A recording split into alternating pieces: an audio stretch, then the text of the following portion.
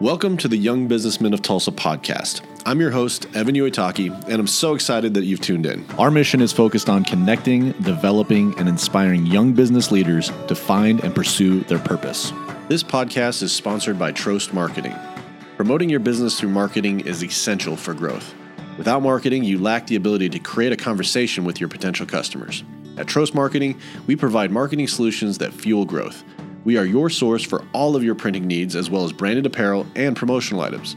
If your business wants to stand out to potential customers, contact the marketing experts at Trost Marketing. Visit us at trostmarketing.com or call us at 866-492-7820. Young business leaders, welcome to the YBT podcast. I'm your host, Evan Uitaki, and I want to welcome you to podcast number 113.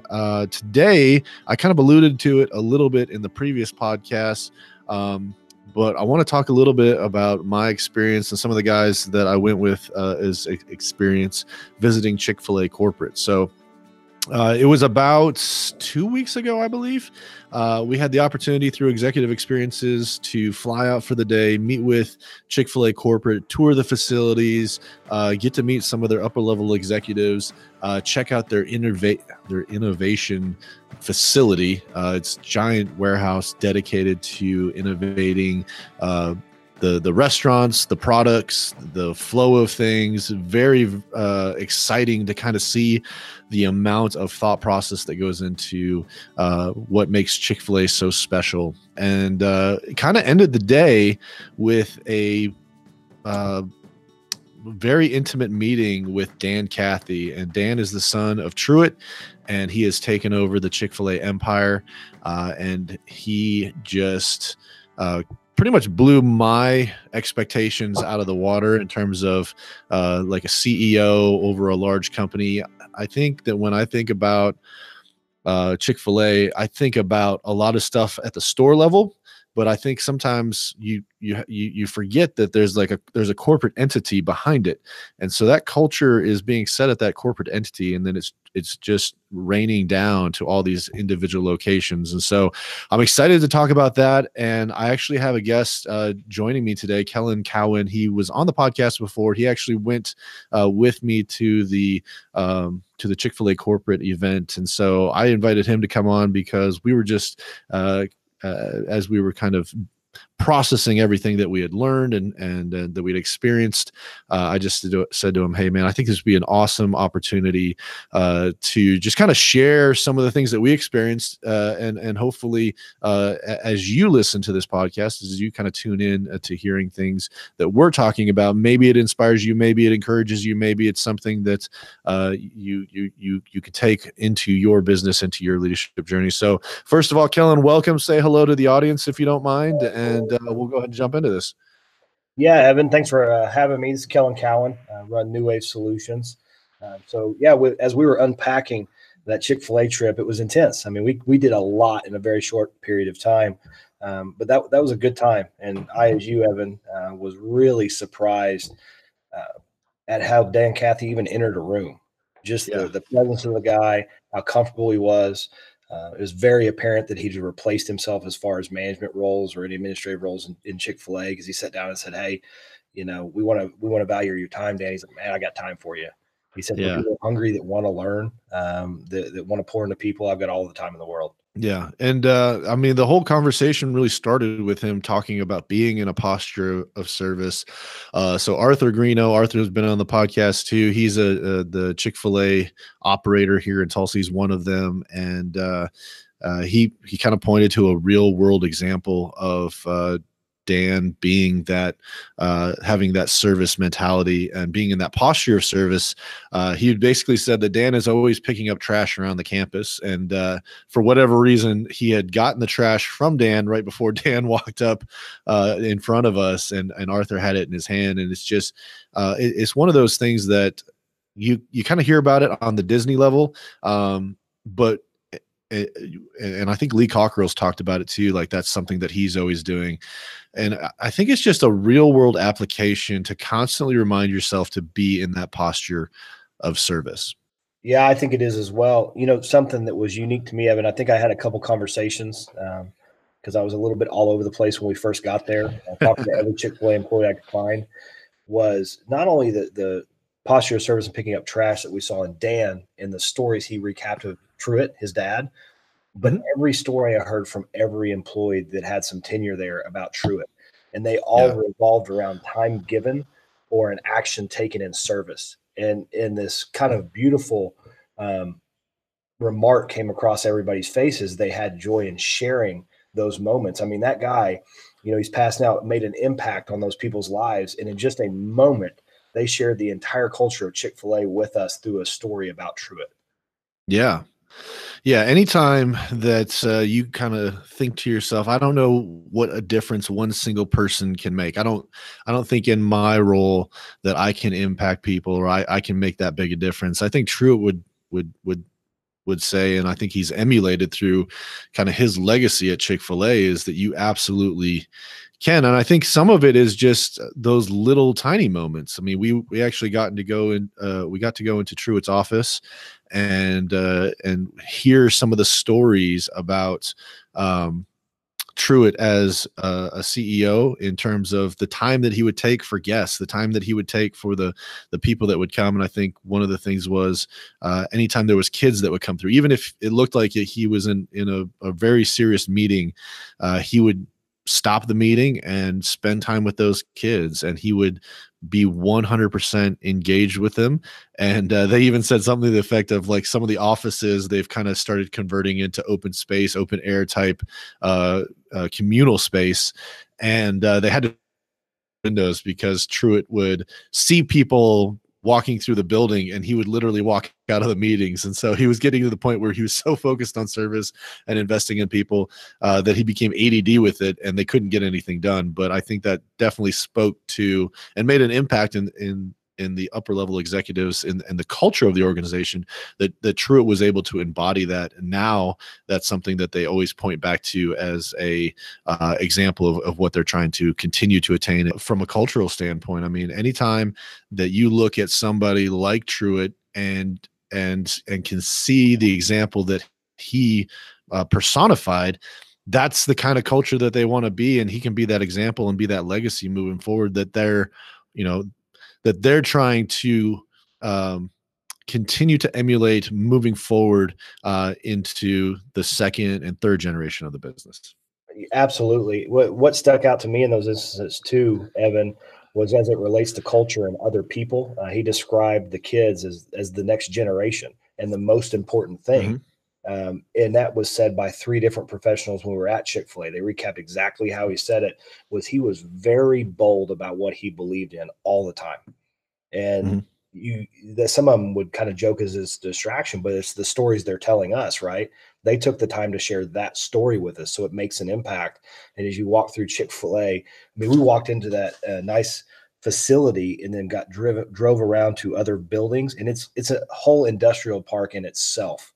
And from Yeah. building to building, those are the stories that were told. Was what the man was bold about. Yeah, and when you think about the size too, like, he was able to impact pretty much everybody at every level that we experienced. Um, Everyone had a story about Truett, and I don't think you sat at my table for lunch, but I got to sit next to Mark Cathy, and Mark is the grandson. So he obviously had Truett as a grandpa, which is awesome. But at the same time, like, I sometimes I feel like as you get generations down, sometimes that generation wants to separate themselves from the previous generation, or they want to kind of make their own path and make their own way. And I didn't get that from Mark at all. The thing that I got from Mark was, like, just the true awe and admiration that he had for Truett, and he was truly inspired to kind of carry that on, to the extent that he wanted to be a part of the business, obviously, but at the same time he wanted to be more than just a part of the business. He wanted to continue the legacy of the business. Yeah, he absolutely did. And Paul asked Dan about that same fact when it involves family, and Dan's response was one I'd actually never heard before, Evan. He dove into this work-life balance, and I love what he said, because as what we consider a Christ-based organization, right? They said, well, we're not a Christian organization. We live this business by biblical principles. That was very apparent. But he said there's no work-life balance. You have a purpose and you just live life, and family's a part of that, because we start isolating. That means that church is only for Sunday and God's only for Sunday. I thought that was interesting, but he was so bold and excited about bringing Dan and then bringing his grandson into the facility. And he recapped some of the highlights. He made special moments for them so that it wasn't just the small challenges they saw the highlights, and he made those a big deal about how exciting work can be and accomplishments and how to pour into people. That was a staple in Truett's life. Yeah. I love how we're talking about work-life balance, because when we look at family business, or even just our kids. So Dan was talking about this in terms of like making sure that you take the time to have your kids come to your office and see you work, see you talk on the phone, see you essentially do what you're doing. And I had never thought of it as something that was being important, even to the extent of like projects around the house. Like, and I'm trying to do this because it's tough, right? Like if you're working on a project and your kids are there and you're like, well, I'm just going to do this because it'll be a lot faster. But what's happening is you're robbing them of that experience of seeing you work and also teaching them. And I think that it was very impactful for me to hear Dan talk about that and almost encourage making sure that you involve your family, involve your kids in your business. And I think that's one of the reasons that his kids and his grandkids want to be a part of the business, because they saw what it really was. It was not something that pulled him away from family, but it was an opportunity for him to infuse his family into that. And because of that, they were able to catch the dream, catch the culture, and continue to carry on that torch well beyond Truett. Oh, you're absolutely right. And that's 100% what hit me. I immediately evaluated what I include my son in. He's 4 now, and how challenging that is. You had to have a servant's heart to slow down in everything you're doing to include your kids. And that's just who that family is. That's who that facility is. And that's why, but it was inspiring. So I can only imagine, Evan, just that short conversation he had with us, because Dan makes time for people, that if they share that with their employees, they're encouraging their employees to do the same thing. And he made a very intentional remark to say, hey, even if you don't own a business, I'm telling you the same thing. Yeah. It's anytime I can walk away from a meeting or like a speaker or a book that I'm reading or whatever else and find myself either convicted or challenged, I feel like that's something that I need to lean more into, besides kind of infusing your family into the things that you're doing. What were some of the other things that you walked away with that were challenges for you moving forward? One of them definitely was one of their trademarks is the first effort is easy. The first smile is easy. The second one creates a relationship. The second one's from the heart. Yep. And they live that in every facet of what they do, and they constantly reevaluate it, saying they don't look at the status quo. They don't look at the competition. They look at their processes, how they're treating people, putting service first, and they continue to improve upon that. They don't believe in the first try. They look at the heart of the second. Yeah, that was definitely one that I think that when we walk through business, and I think about my personal business, I almost feel like the first mile is like when you're walking in that customer's shoes, I feel like you're making a difference just by going the first mile. And I think that the challenge that I walked away with too is that second mile is one that I haven't even touched yet. And I think it says a little bit about kind of the world that we live in, that a lot of times people aren't even willing to go that first mile. And so it's easy as a business in the service industry to stand out just by going that first mile and going it because you know that there's going to be benefits to it. And you know that that's an investment. Well, when they talk about that second mile, going above and beyond, and that being something from the heart, I think that that's one of the things that I think we all should kind of take as a challenge of, are we really in the business of people? Are we really in the business of helping others, providing a good service for our clients and for our customers? Or are we just in the business that we're in solely to make money so that we can have a comfortable life, so that we can have the status or the accomplishments that we're trying to have? And I think what they were able to kind of challenge us with is that I think that second mile really is that gut check to say, what are you really doing this for? It absolutely was. And you touched on something, Evan. You said, when we're driving profits and making money, they were very intentional to also tell us, hey, the more we make, the more we can give. Yes. That was their driver. Never bend. And that's the other Sunday thing. I thought this was hilarious. We heard two different executives say this when a giant opportunity at the Super Bowl came up for a Chick-fil-A to be in there, but it's on a Sunday.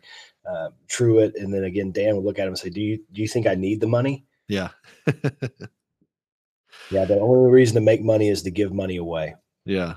And I'd heard that before. And that was actually a previous podcast with Mark Green with Mardell and Hobby Lobby.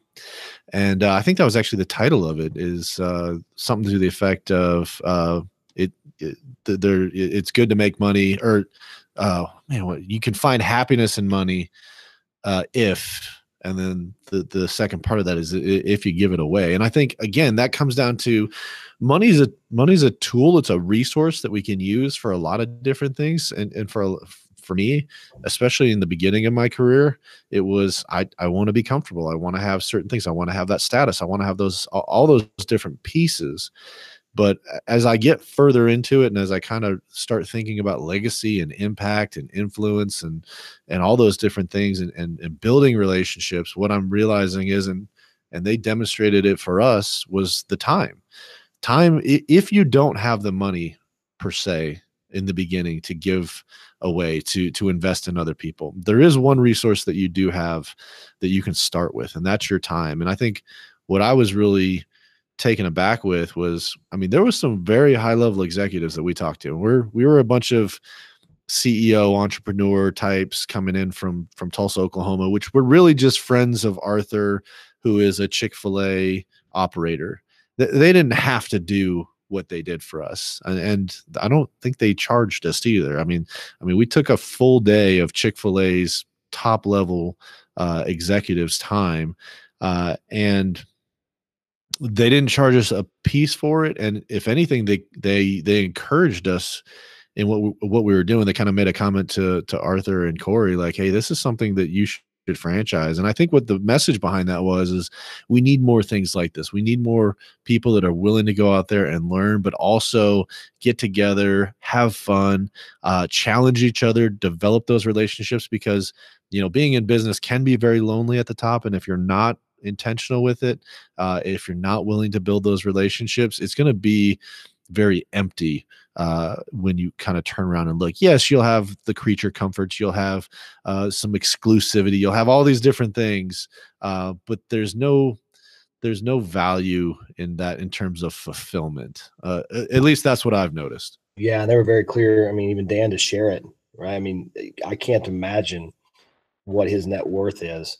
But the most valuable thing and what filled him up was service. Yeah. And pouring into other people. I can only imagine too, Evan, taking a step back, what them serving us like that at no cost, and other professionals that come into that facility and making that a standard for their executives to take time away from their job when they probably bill a lot an hour, right? Mm-hmm. To be servants to people coming in their facility does for their culture. They're just reinforcing their culture in a wonderful way. Yeah, it's an opportunity for them to walk out that culture. And for me on the outside, and I'm assuming you as well, when you see that, everything else makes sense, right? So like walking into a Chick-fil-A or going through the drive-through and seeing some of the steps that they take and seeing the dedication that customers have to that brand and to that product, it all makes sense because they've kind of done the long-term strategy in terms of investing time, investing in people, investing in courtesy. One of the things that Mark talked about was that courtesy is cheap, but it pays dividends. And that was such a amazing quote for me, because I always think when you think of Chick-fil-A, you think of My Pleasure, right? You think of people serving you, and and a lot of times it's these younger kids, right? I think back to when I was sub 21. I was not saying, I wasn't being courteous at all, and that's a core value that they get to walk out there, and people notice that. And to the extent that Mark said, it pays dividends. The byproducts of courtesy is loyalty, it's trust, it's patience. I would venture to say in the food industry, people, especially when you think of fast food, they want their things fast. But if you're courteous and you are going to do things with quality, and you're going to take your time, and you're going to invest in people, I think people are willing to wait a little bit longer too. And so they're going to give you grace in that times when they're slammed, because I've yet to go to Chick-fil-A, with the exception of like super early in the morning, that place hasn't just been slamming. And so people a lot of times get turned off by that, but I don't see that at Chick-fil-A. No, and they go the extra mile. We're talking extra steps. They'll meet you because they have twice the volume, and they went over that. They make more than double what a single meal does at a Chick-fil-A. Those young 17, 16-year-old kids are meeting you with a smile on your face at your car. One thing I noticed, Evan, when you were talking about the culture, and kind of that mentality that you just described. So you picture that kid with a smile on his face in cold rain taking your order. Yeah. It's the same thing I felt when Dan Cathy walked in the room. From the CEO, I would guess mid-60s. I didn't look, right. He's an older executive. That guy at the end of the day had more energy than all of us, and the same twinkle in his eye and the same smile on his face to be doing what he was doing. Yeah. I've noticed this with some of I've had some opportunities to speak to some pretty high level people. And when I think of the roles that they're in, right, I'm going to guess millionaires, billionaires, like these are guys that are responsible for hundreds of thousands of employees. There's just so much riding on every single thing. Dan talked a lot about stewardship, and I actually asked him a question about stewardship, because, stewardship in my mind is something that's easy when you don't have a lot to be a steward over.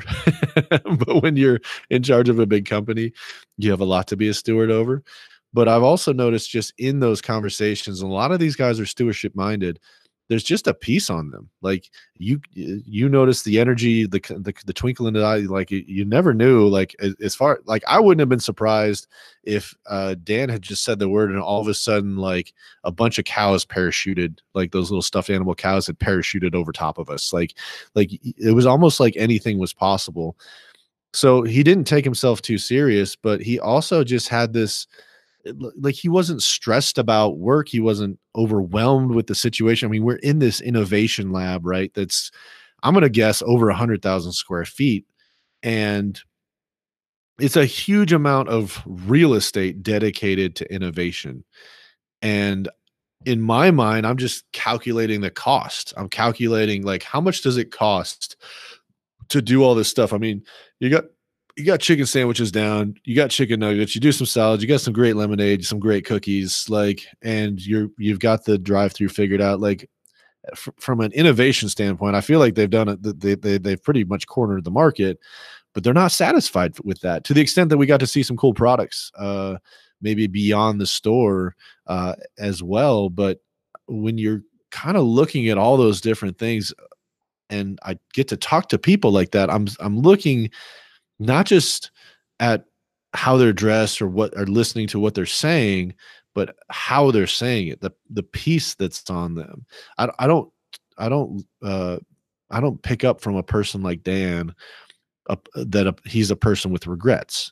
I don't look at him as a person that's easily stressed. And I would think that would be something that you're just mulling over these heavy decisions, and you're constantly weighing these options.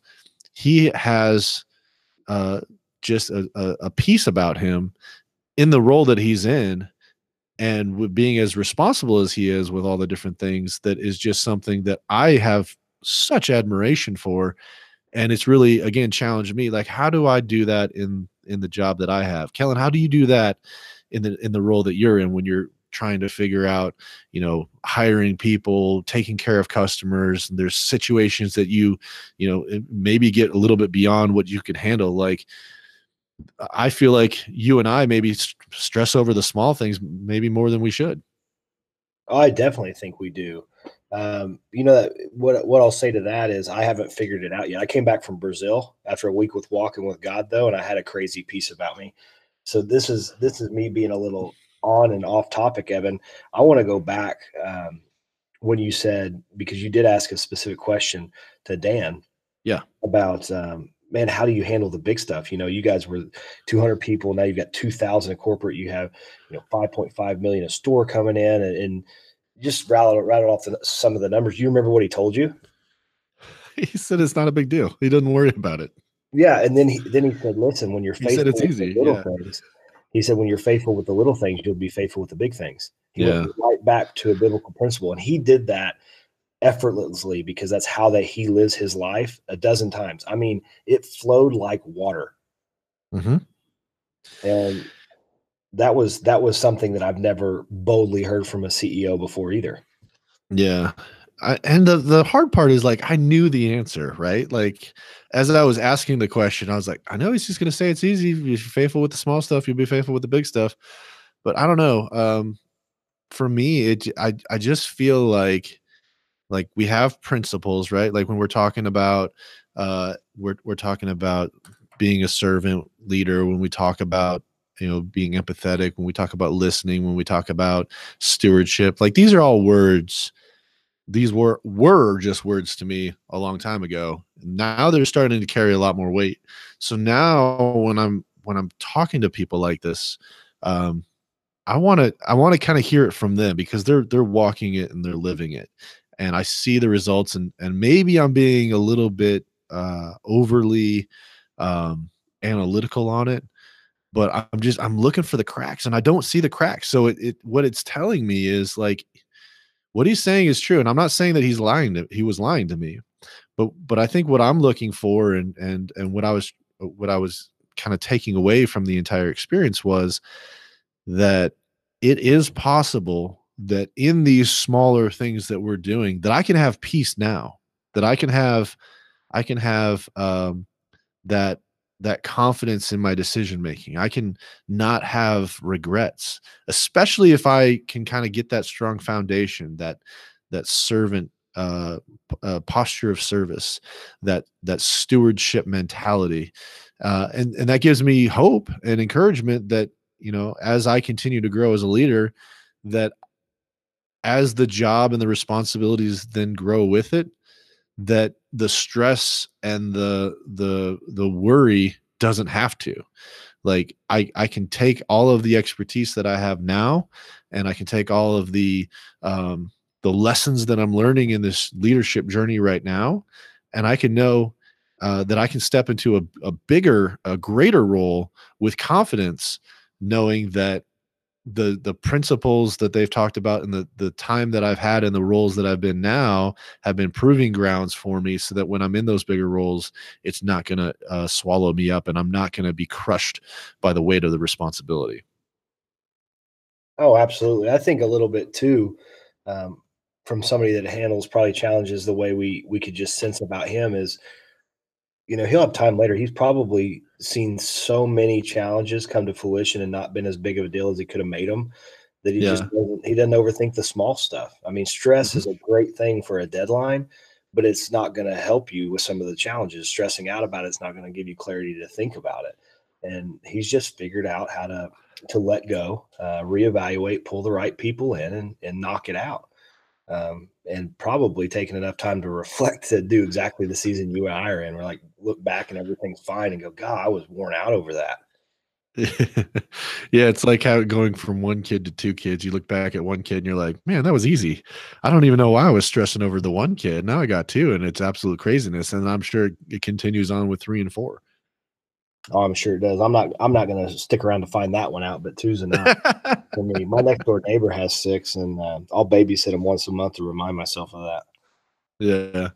I did want to ask you about one thing, because I picked this up, and I feel like our personalities are kind of similar. We kind of have we both have a confidence to us, but we also have kind of I feel like, and tell me if I'm wrong here, we can kind of emit a professionalism about us, right? And so, like, I'm not a goofy guy. I'm not a guy that that is going to be, dressed up on Halloween at work. I'm not going to be the kind of guy that just does goofy stuff. And I say that it's even hard for me to think about like what I would even do if I was being goofy.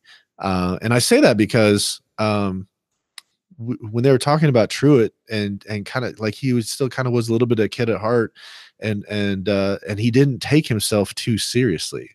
And I feel like I take myself too seriously sometimes, and it's just because, and probably it's just because it's a defense mechanism that I've developed over time that I need to kind of crack. But that was another one that kind of hit me, and I feel like you are a little bit similar to me in terms of not overly goofy. You like to have fun, but maybe only in like certain settings.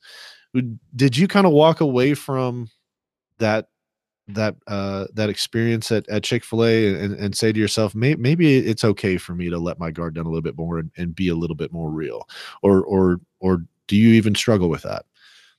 No, I definitely do at work. I'm actually a huge goof when I'm not working. And as a 20-year-old just starting in business, I was having a blast and a clown and still got my work done. And as I've accumulated, just as you have more and more responsibility, specifically over people Yeah. with higher deadlines, um, more specific goals. I mean, I'm a lot more goal oriented than I used to be. I think my eyes on that prize a little too often. Yeah. 'Cause we'll still get there, and I don't relax enough to just be myself like I am outside of work, if that answers your question.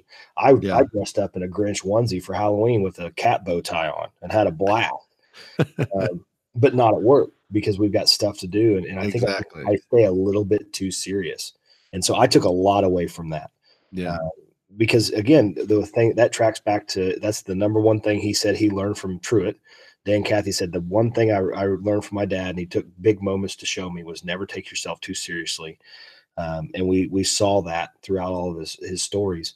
He went so far as to tell us that that morning he got invited to some large congressional banquet, and they said, Mhm. "Now, just so you know, or when you're an invited guest for the first time, you have to sing." And he got on a table and sang "Joy to the World" just because they dared him to. Right? Yeah. That was probably a highlight of his day. I did kind of empathize with the person that was joking about that and thought it would be kind of funny, and then just sitting there going, "Oh my God, he's actually doing it. This is all my fault." I think that that's one of those things where you kind of joke because you feel like the person maybe would take themselves too seriously and would see through it. And then when it actually happens, but the cool thing is it lightens the mood, right? Like I'm sure everybody joined in and had a good old time with it. For me, it was one of those things. I was like, oh, I have this dry sense of humor, and I can do stuff with basically like no expression on my face, so people can't tell when I'm joking or not.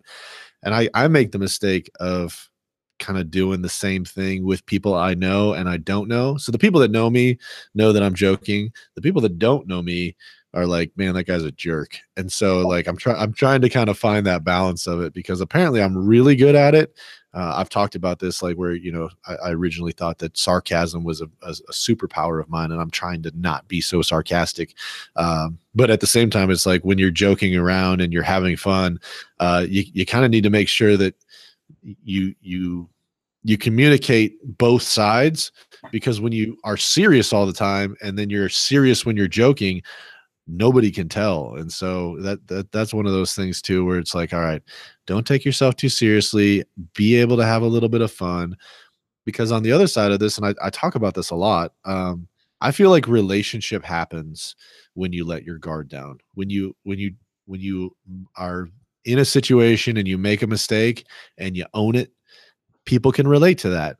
But if you're so polished and you're so professional and everything is perfect around you, then I think people have trouble becoming comfortable around you, because they want to please you, right? They want you to be proud of them or to acknowledge them or whatever else. And so if you're serious all the time, there's just this un there's this what's the word for it? It's unintentional stress that comes in. And I think that one of the things that why it was so easy to listen to Dan and for him to be so sincere was because I didn't feel like when he walked in that it was like the president of the United States walking in, or like a president and the CEO of this huge corporation walking in. It was just this guy just full of wisdom that was just willing to pour his heart into us. And it drew me in. Like, I literally in my seat leaned forward pretty much the entire time. And it was like I was hanging on everyone, and he didn't talk very loud. He was actually kind of quiet. But I wanted to hear everything that he said. And if it was something that he was emphasizing, I wanted to make sure that I wrote it down. And I have a page of notes here. I'm sure you have the same thing.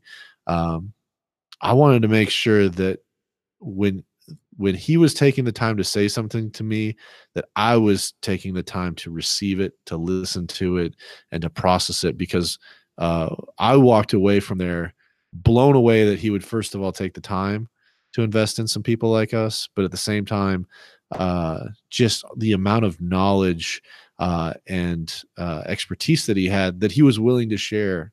And it challenged me to say, what am I sharing with others? How am I helping other people?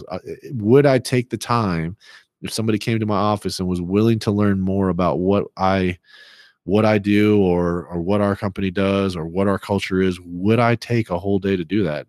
And I would say it would be a struggle for me to do that before seeing this. It'd probably still be a struggle for me, because I feel like a lot of things that we do are really important, but I need to put more of an emphasis on continuing to invest in other people. The podcast is a way to do it, but do I do it as much outside the podcast? Probably not. And I think about it after the fact. I think about it when I get home, and I'm like, oh man, that was an opportunity for me to really invest in somebody. And I was so focused on being cool, calm, and collected that, or being kind of, confident, or not showing any weakness, that I didn't take that opportunity to give back to that person. And I need to do a better job of this. And I want to ask you this, Kellen, because I know that we're getting towards the new year. Probably by the time this will be released, it'll be right at the new year, or just slightly after that. And I'm kind of contemplating right now, what am I going to be focused on for next year, and what are going to be the things that, in terms of whether it be goals that I set or things that I'm working towards, what does that look like? And I don't know if you do this, but I talk to a lot of people that they have a word for their year. So this year for me was service. How can I help other people? What can I do to give back? And for 2019, I feel like my word is love. And this one's probably going to be the hardest one for me, is how do I love other people? It's easier for me to love people I like, but how do I love people that I don't like? Or how do I love people that I don't have a connection with? And so I guess my question to you, Kellen, is, with all those different things that we're talking about, is what are you kind of working towards in the next year, taking some of the things that we've learned from Chick-fil-A, and what would you say your purpose is for 2019? That's a heck of a question. Yeah, you didn't know I was going to go into that one. No, absolutely not. But I think first and foremost, what I just heard, I want to recap. I think it's really special that your word for 2018 was service, and you got to end it by visiting Chick-fil-A and watching a man walk out in service. I mean, even the way he set, one of the key roles of a leader is creating safety, right? And he was so cool, calm, and collected. He fidgeted. If you go watch Aramis's video, and I think it's on mine and your Facebook, Evan, you can see him even fidget his feet like a little child. I mean, he just didn't care. And he was such a servant that day. He also loved on us, right? Yeah. I think that's so cool that was your word. My big thing this next year is habits. And so I don't know what my word is, because I do a word in January, kind of much like you're talking about. But I've been really thinking about habits, because I do the same thing you just said. There'll be certain things I've set up professionally that I can execute very, very well, and they give back. But do I have a spirit of giving back all the time? Is that natural to me? And how do I develop a habit to be a servant all the time? So when I'm called to do that, and if my true values say that, people are more important than money, people are more important than work, do I show that? Because Dan Cathy did. Yeah, Dan Cathy absolutely did. And I think, again, it gives me hope, and I hope it gives you hope, that it is attainable. It can be done at the highest level.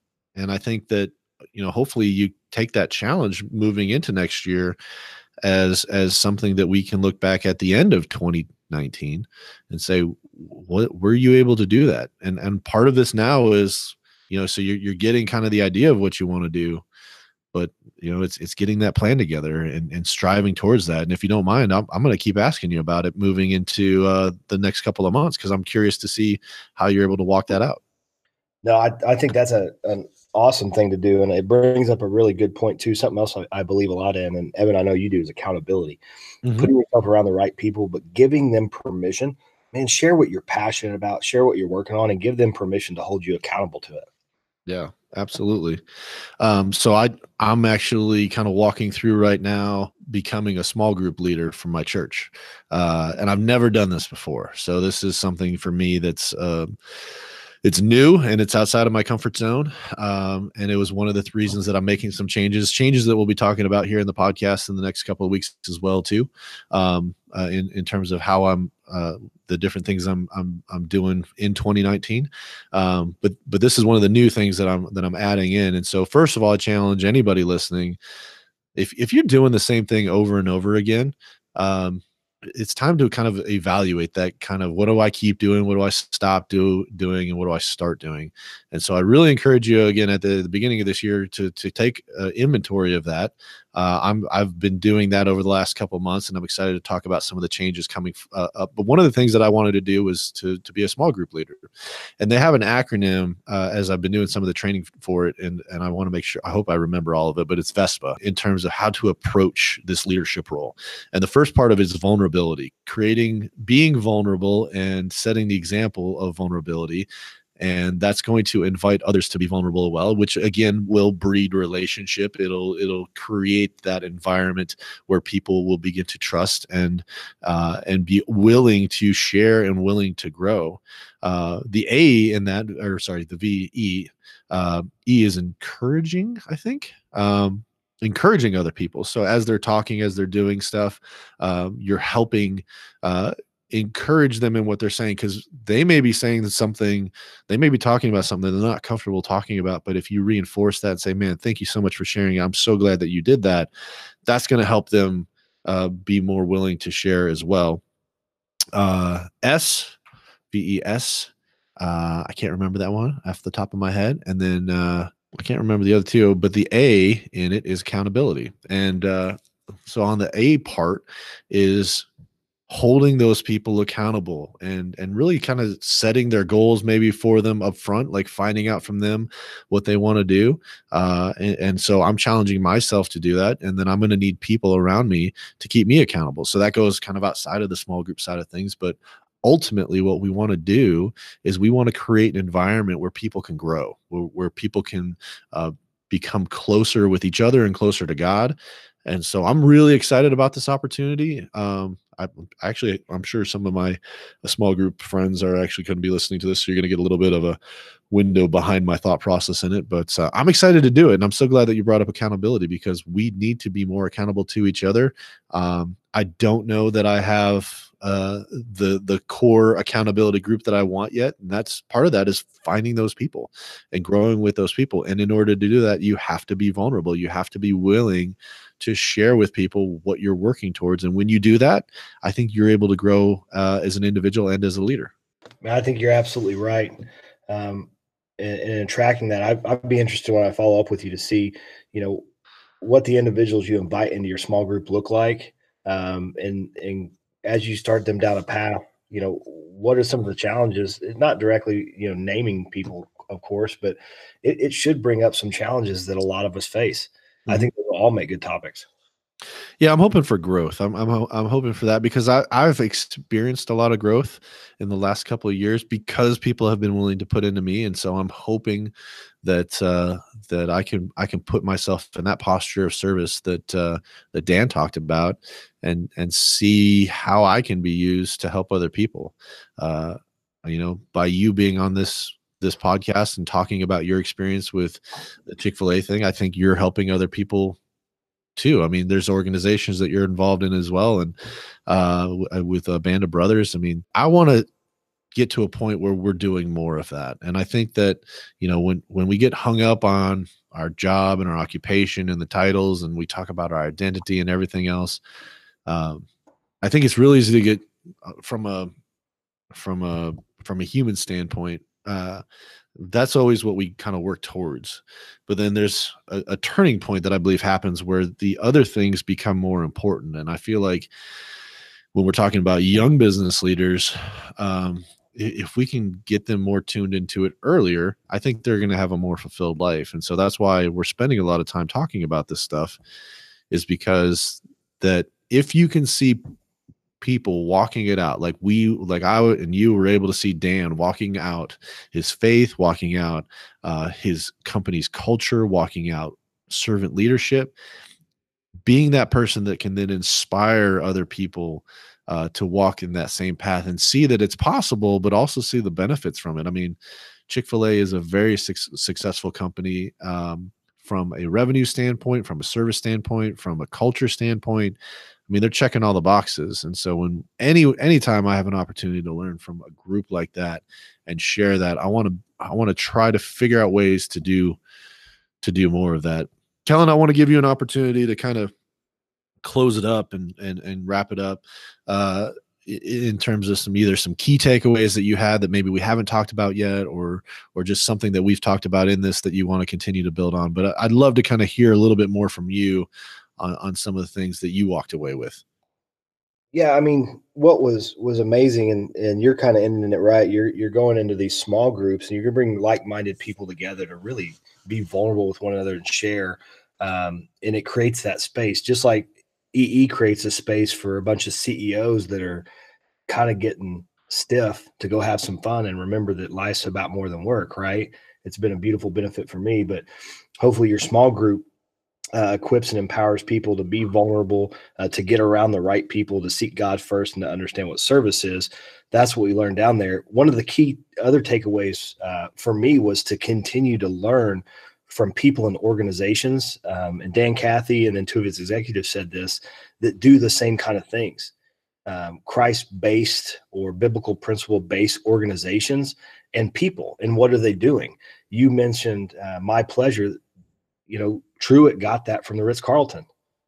They were very specific about how they wanted their client's experience to be. He remembered that, and he, quote unquote, I love how they did this, they borrowed it for somebody else that already walked with excellence. And they've done that over and over again by studying great people and great organizations. And I'd encourage everybody that's listening, all the young professionals, to really study the organizations and the people that have made a positive impact, not just an impact, but a positive impact, that have a walk with Christ. And what are they doing? And what are some key takeaways that you can move forward or borrow from what you learn from them? Yeah, I love that part, because when you look at the innovation part that they had, the innovation is really expensive. I mean, yeah, the amount of time that they spend on that and the amount of resources they have to it, that is so expensive. And so talking about borrowing, reverse engineering, however you want to call it, I don't know that there's a patent on My Pleasure. So, I mean, I'm already starting to say it myself too, but I think that you're right. I mean, you can walk away from a lot of the things that Chick-fil-A has learned, and maybe they learned it from someplace else, but these are things that we can implement into our lives and into our businesses, and we can grow because of it. And we can take that courtesy, we can take that service, and we can grow our businesses, and we can grow in our leadership to really help people and our customers feel more valued, feel like we care, because I think we do. And I think that if you can model that like Truett and Dan have, then I think people will connect with that, and they'll become some of the biggest fans and some of the biggest supporters that you could ever ask for. No, you're 100% right. I mean, and think about how much they value their people. Yeah, it's always about innovation, but Evan, they shared with us, they really created that 100,000 square foot place so that their people would have an input, because it's their people that make Chick-fil-A great, that have the great ideas. I also thought a key takeaway, remember, I was on that giant adult swing like crank Yeah. play, right? Well, during that, it was the whole red green scenario. They identified that every meeting doesn't have to be serious. You need to give people freedom to be goofy, to think outside the box on things that don't make sense, and you can dwindle those down in a different meeting, but let people just dream. And that's something that doesn't exist in my culture, right? That will now. That was a huge takeaway for me. Yeah.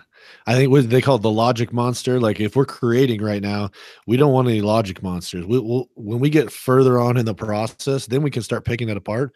But let's just dream for a little bit and try to figure out all sorts of brainstormed ideas, innovative ideas, and then we can go there. But as soon as somebody throws some out there, if you're the first person to shoot it down, and man, that one cut me right to the core. I was like, dang it, I'm that guy. Yeah, they made fun of Corey the whole time. So Corey Minner, he got made fun of. I just wanted to throw that out there so everybody could hear it. Uh, but in a reality, I think we can all be that guy. And I think Yeah. that was a great takeaway and a great reminder for all of us to make a safe place for people to dream and have an input, because your people make your organization what it is. Yeah, and I think it's important to recognize that there's a place for that, right? There's a place for dreaming, but there's also a place for being analytical and going through that innovative process. But in those early stages, don't stifle that creativity. And so, we always hear about the term, well, we've always done it this way, or you can't do it that way. We've tried that before in the past. You got to throw some of that stuff out in the beginning and relook at stuff, because the market changes, people change. You can't always you can't make a blanket statement and say, well, we've done that before in the past, so therefore it will never work. It didn't work then, it will never work again. And I think that's too closed-minded thinking. I think hopefully what the innovative lab that they have is, it challenges some of those statements, and if anything, encourages them to always be looking at that model. We may get to a point where, and I talked to him about it from a technology standpoint. What does Chick-fil-A do when there's more and more kiosks? There's more and more customers doing self-service as opposed to having a human element involved, and that's what the expectation becomes. How do you incorporate courtesy into that at that point?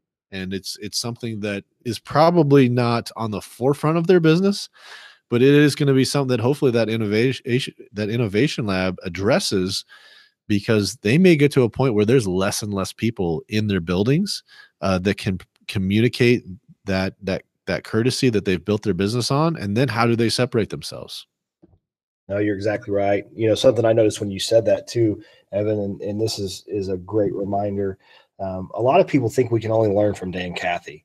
We can all learn from one another, and an excited 20-year-old can teach me a thing or two. And when you asked that question, a pen and paper came out from every executive, and they started writing it down. They had key Yeah. takeaways from us as well. They didn't discount any idea or any comment, and a couple of them that you and some of the guys that went with us made were excellent. They're, hey, Yeah. this is the trends I'm seeing, and they were ready with pen and paper to document those and reattack them once we left. Well, if I see any of those things that we suggested out implemented, man, I'm going to have a full heart, because that'll be awesome. That just a little visit there, and again, that goes back to them being willing to take that time. There is things that they have the opportunity to potentially learn from us, because we're consumers. I mean, we're that first line of customer, and we're there in front of them. There's a lot that they can learn from us, and I really feel like that they took advantage of the time of us being there to potentially learn something as well. Kellen, thank you so much for taking some time to kind of go through this with me. I'm going to try to figure out a way to share a link of Dan's conversation with us. Right now it's on Facebook on a friend of ours page. So I don't know exactly how we'll be able to share it, but we'll try to figure something out so you can check it out. If not, I think that we covered a lot of the different things that we talked about. I would encourage listeners, find some sort of groups. Obviously this podcast extends well beyond Oklahoma and Tulsa. And so if there's not an organization around like the one that we're talking about, maybe that's your opportunity to create something like that. Maybe it's something that you want to explore on your end. Get a group of guys together and go have fun, go learn from each other, and but at the same time, create opportunities for you to be around maybe like-minded people or people maybe a little bit more successful than you, so you guys can learn from each other. I've benefited a lot from organizations like Executive Experiences and the Young Businessmen of Tulsa. And I think that, if you're learning and if you have a lot of knowledge and you're not sharing it, or you're not involved in an organization where you're around people like that you can learn from and that can learn from you, that I would challenge you in this next year to go out there and pursue that. Listeners, remember, choose to connect, seek development, and be inspired. We'll catch you on the next podcast. Young businessmen, thank you for listening. I hope you've enjoyed this podcast. And if you'd like to learn more about the Young Businessmen of Tulsa, check out our website at www.ybtok.com or email us at ybtoklahoma@gmail.com.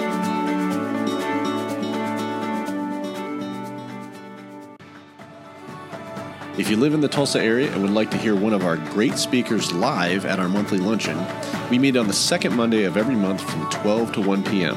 Like us on Facebook for details about locations and upcoming speakers.